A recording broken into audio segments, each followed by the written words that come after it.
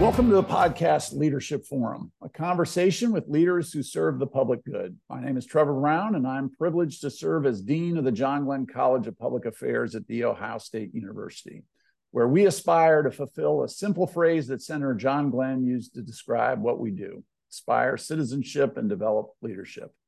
I also have the honor of serving as the host of this conversation series, so welcome to a thoughtful and reflective conversation about public service and leadership.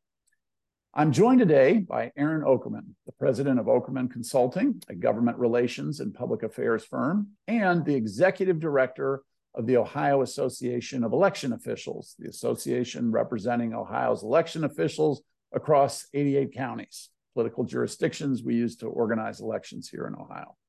Throughout his career, he has been active in local, state, and federal political campaigns. He has a lot of knowledge and experience about elections, campaigns, and the way we organize and administer elections. We're going to focus our conversation here in Ohio. Each state has different laws governing elections and different systems for administering those elections. So do know, as you're listening, that we're going to be talking about what applies here in Ohio. Aaron, thanks for joining me today to talk about elections and election administration. Thanks, Trevor. It is a privilege and an honor, and I'm humbled to be here. Appreciate the opportunity. Great. Looking forward to it. Well, let's just dive right into a really easy one.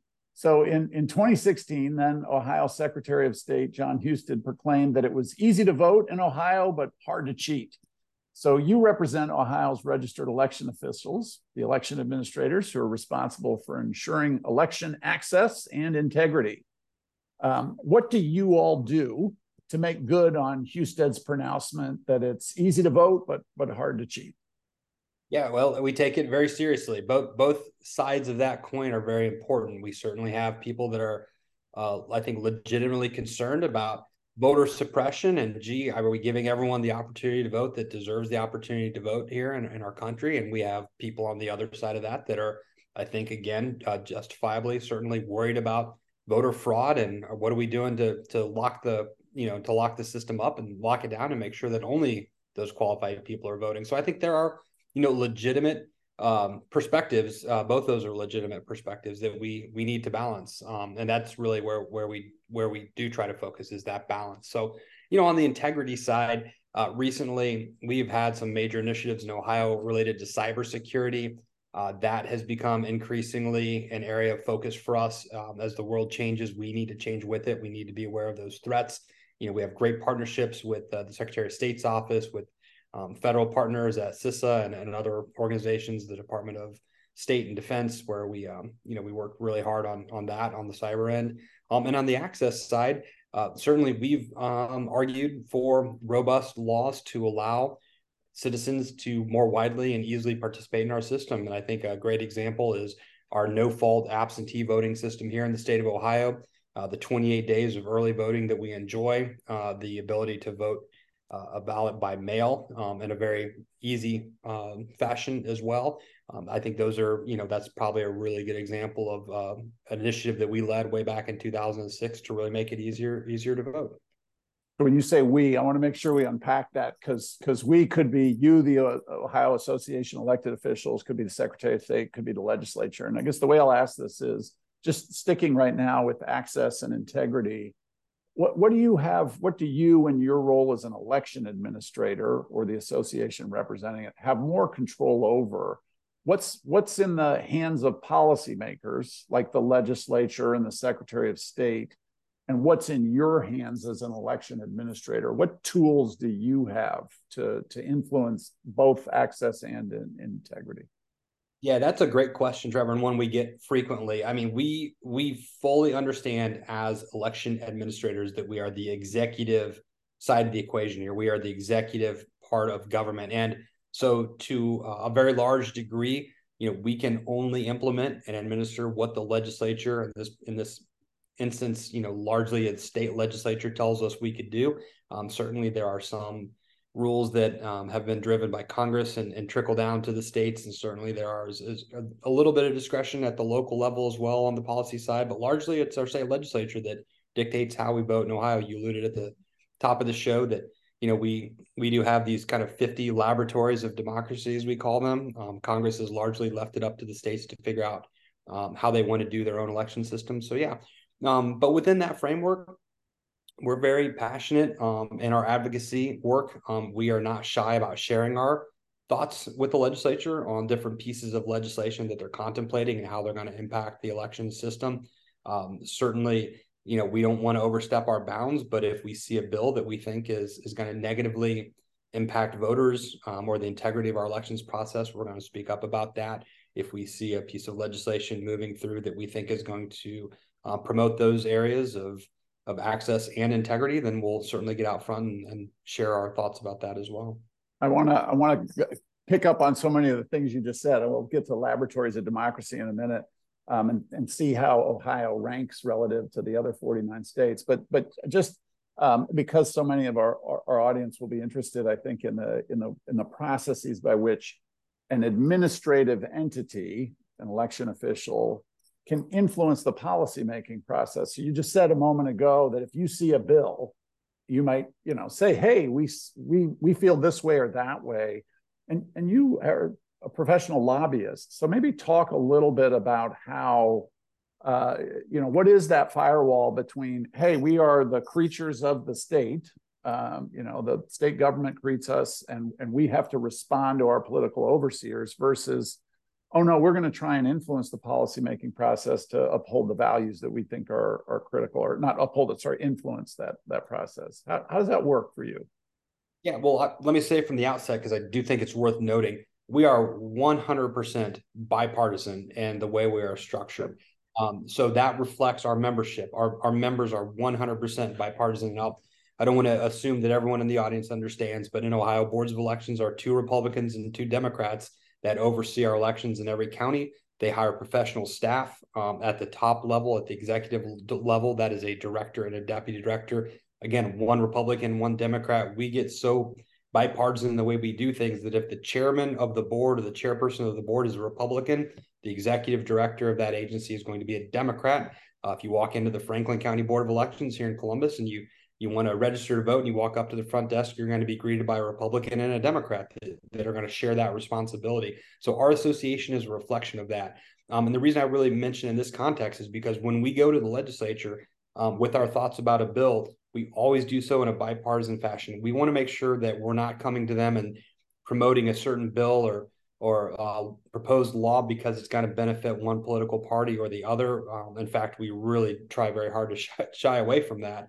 We're there just to talk about its impacts from an administrative process, from an executive process, the potential impact it might have on our voters, but we always do so in a bipartisan fashion. So yeah, we're I would say aggressive on that.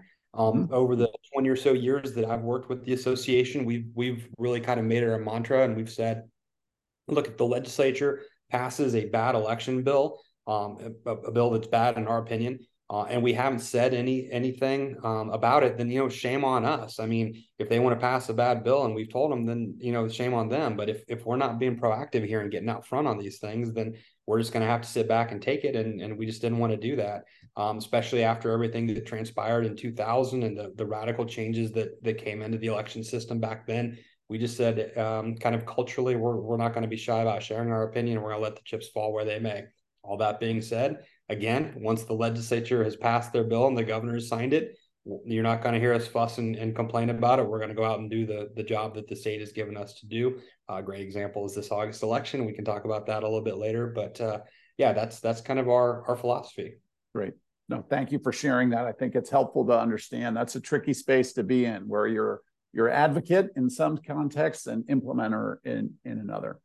So you mentioned the laboratories of democracy. The 50 states do this differently, and different laws in place and different structures. How does let's take integrity first and then access second. How does Ohio rank or stack up to other states on this?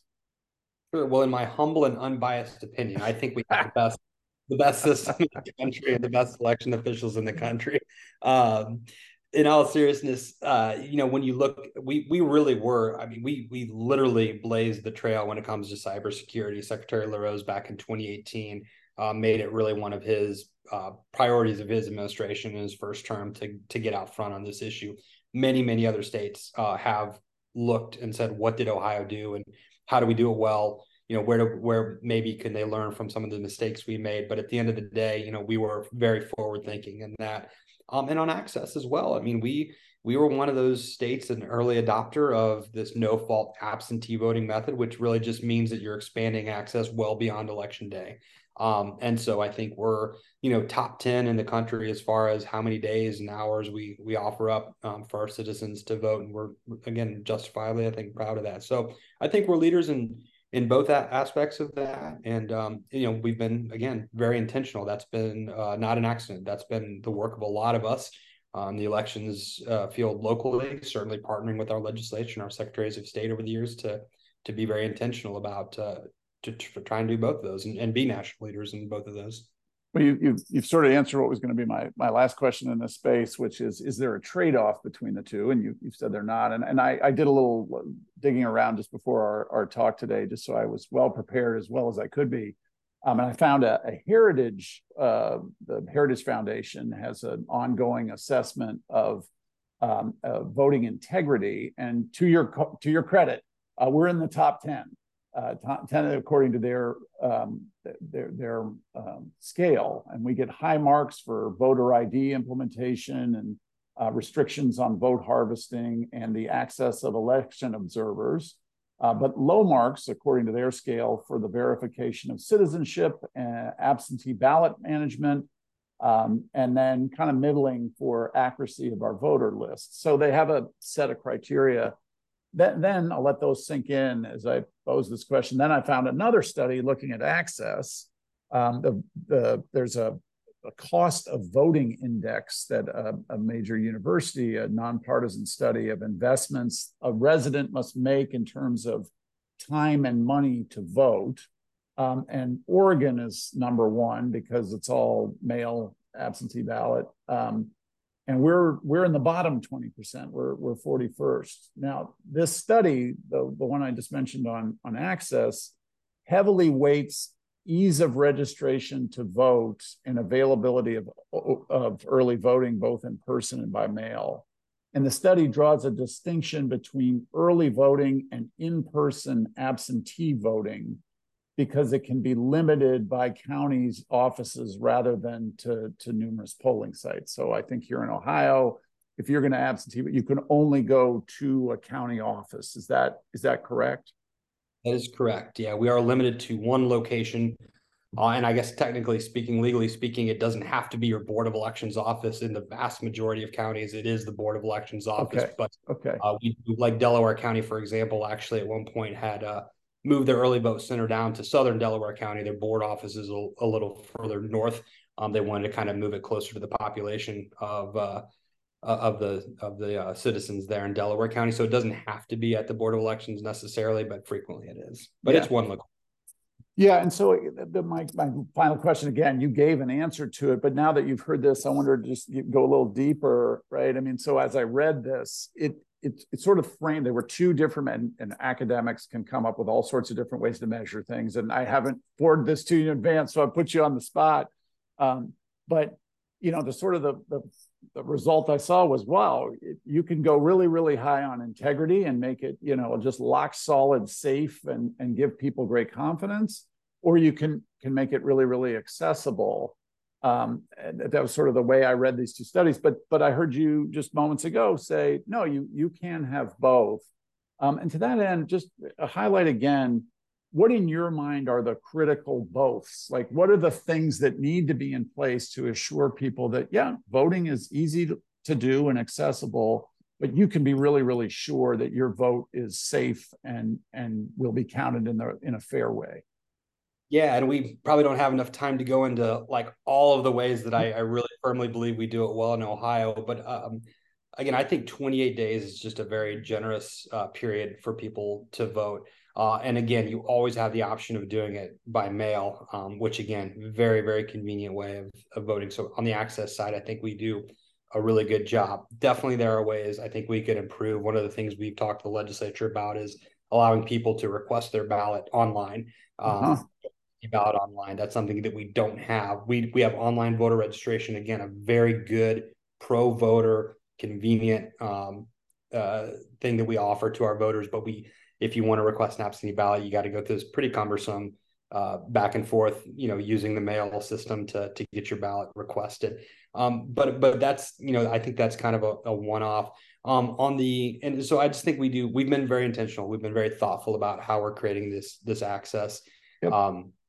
We're pretty good about, still having a good number of voting locations on election day. Typically you're going to get, 50+% they're going to vote on election day, with the exception maybe of, the pandemic voting. We saw that that's still very popular.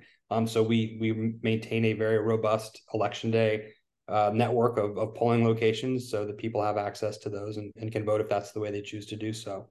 On the security side, there are lots of other things. I mean, starting at the very top with this bipartisan oversight of our elections, I think people should really take a lot of comfort from that.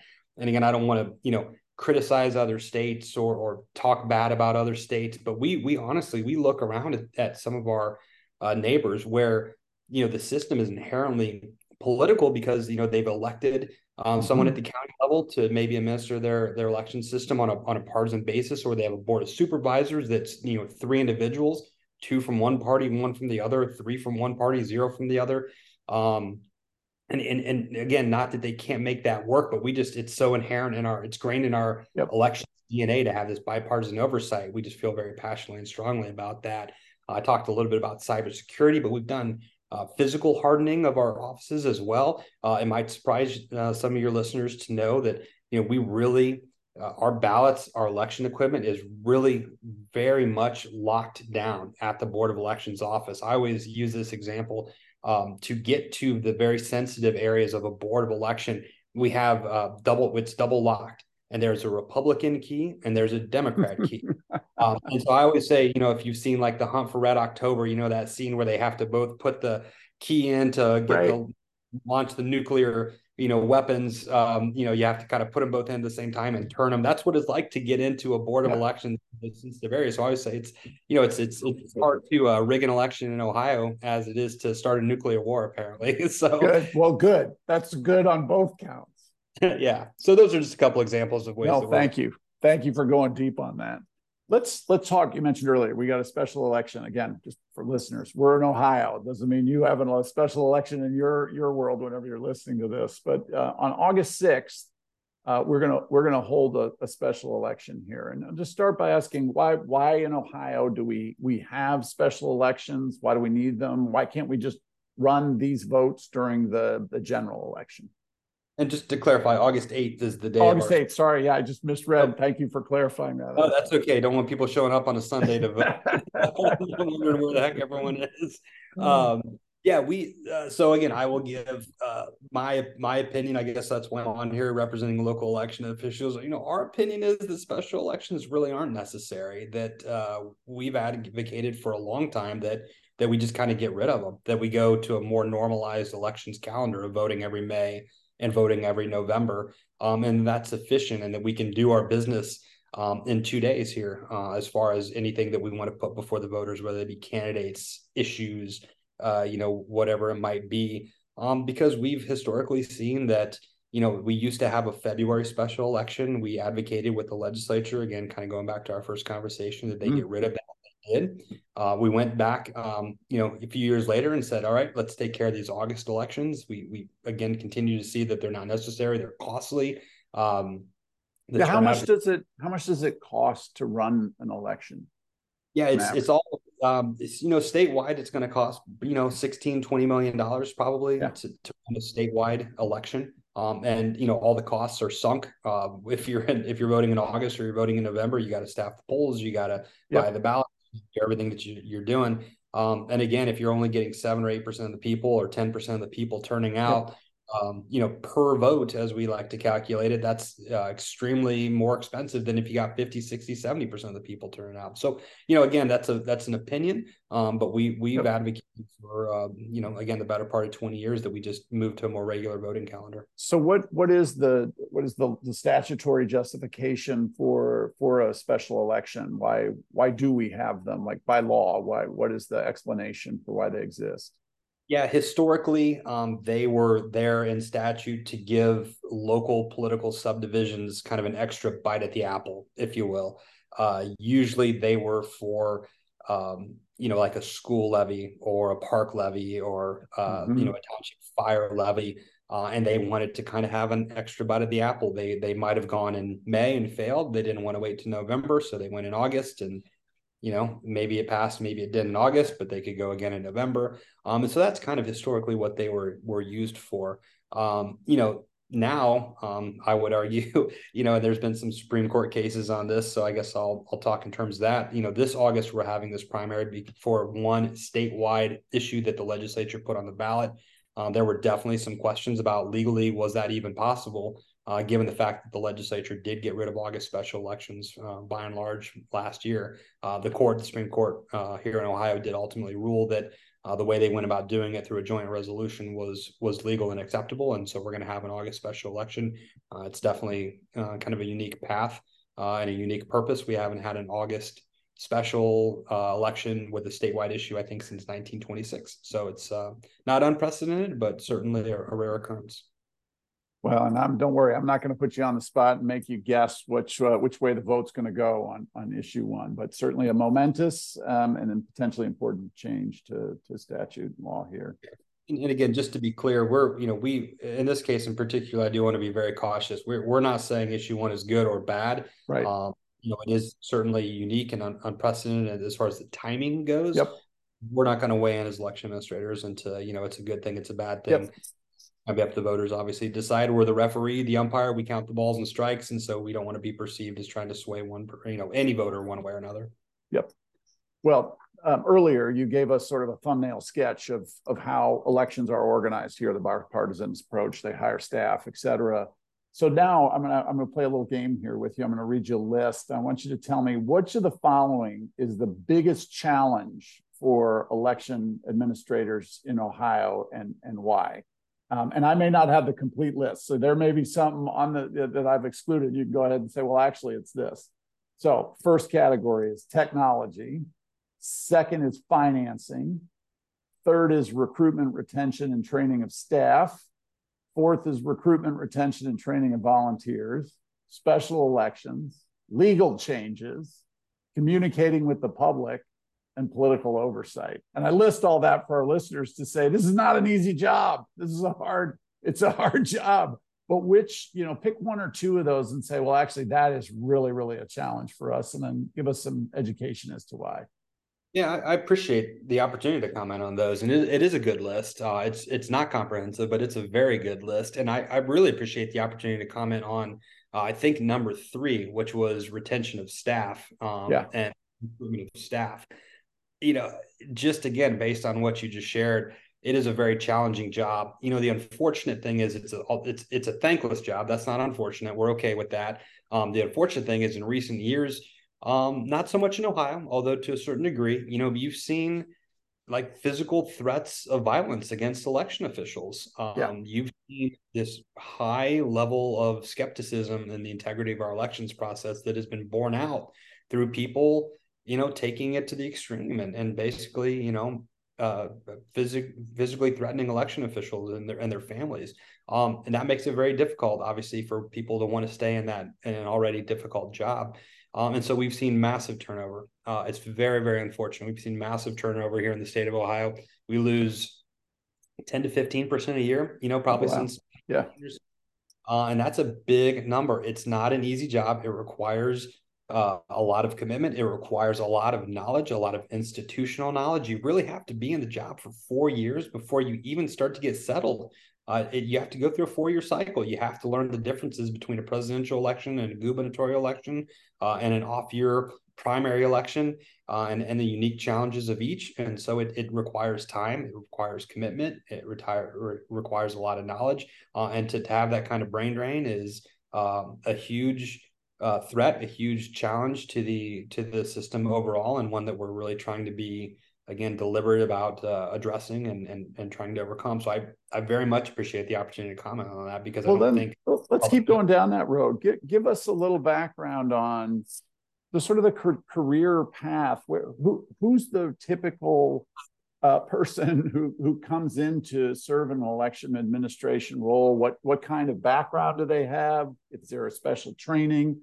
And then once they're in the role, what's the kind of skill set that you're looking to cultivate and develop, and what's the career trajectory look like? Yeah, it's not like an engineer or a lawyer. There's no real career, there's no real academic path that's out there as far as, here's how you formally train to be an election official. Here's where you go to school to be an election official. I'll be very candid with you in saying prior to the year 2000, it was a pretty easy job. We voted on punch cards.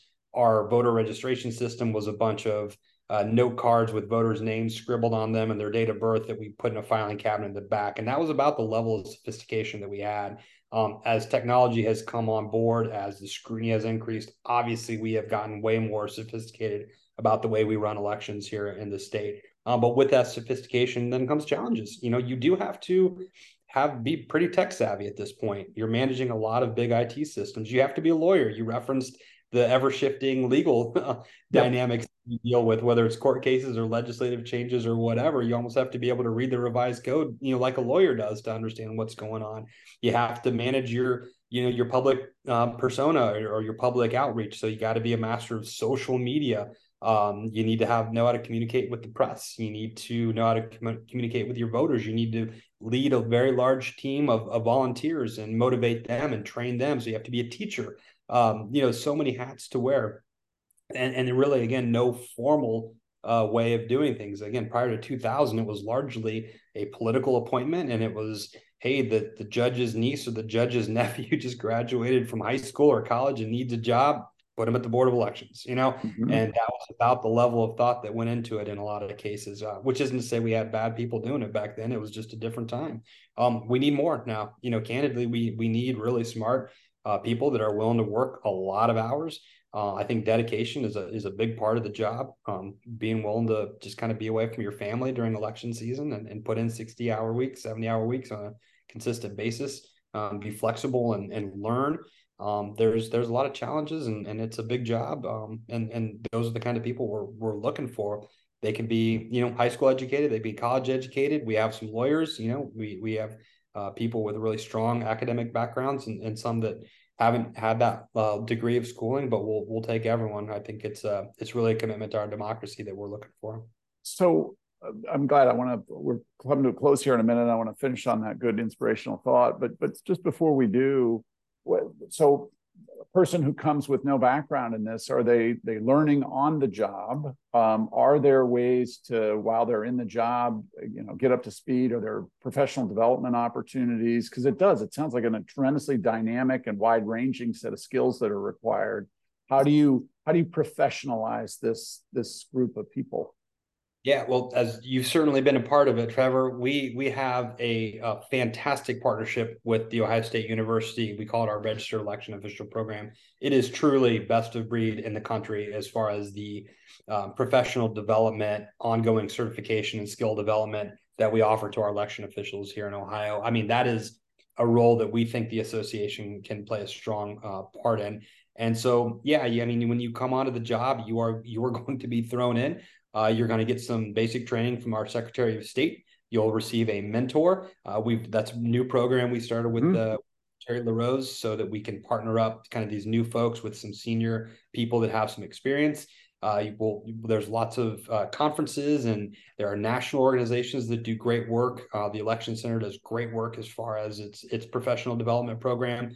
So we're trying to be very conscientious about this turnover. We're trying to be very conscientious about the fact that it's an increasingly difficult job and provide resources and opportunities for people to come into the job without a lot of experience and grow. I mean, one of the great things that we've seen is kind of young people get into this job, maybe at a staff level, work their way up, and then, eventually go to maybe another county, a larger county, and take a job as a director or a senior staff person at another board. So it's we're starting to create a pipeline. We value that partnership with Ohio State to really give people those opportunities. So we're thinking about that. It's very much top of mind for us. So let's pull this to a close by imagining, you mentioned young people. Imagine you had a room full of young people who didn't know about this career beforehand, and you want to fill that 10 to 15%. What's your pitch? What's the call to service? It is maybe next to military service. I can't think of a nobler calling if you want to serve your country. We have a saying, once you come into elections and you start working in this world, it gets in your blood. It becomes addictive in a way because you understand you are making a huge, huge difference. This is the way we've governed ourselves for almost 250 years, and you are literally front and center. You are making that happen. The bad part is, unlike the public thinks, you don't work 2 days a year. You work a lot more than that to make this happen. But man, it is extraordinarily rewarding. You just won't talk to an election official, not just from Ohio, but from around the country, who wouldn't say, that it's worth it. I mean, people are definitely leaving because it's getting tougher, but they won't look back and say, gee, I regret doing that. They'll say it was a great experience, and I'm glad I did it, and I contributed to this great country of ours. So it's a very noble calling, and we'd love to have more people come in and learn about it.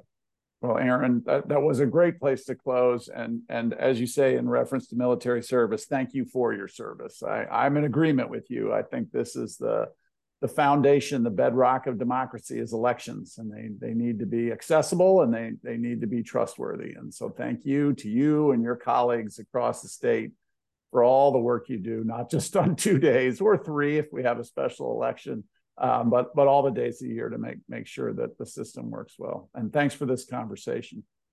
Really appreciate the opportunity to do it. Thank you for all of your leadership over the years on this topic as well. Great.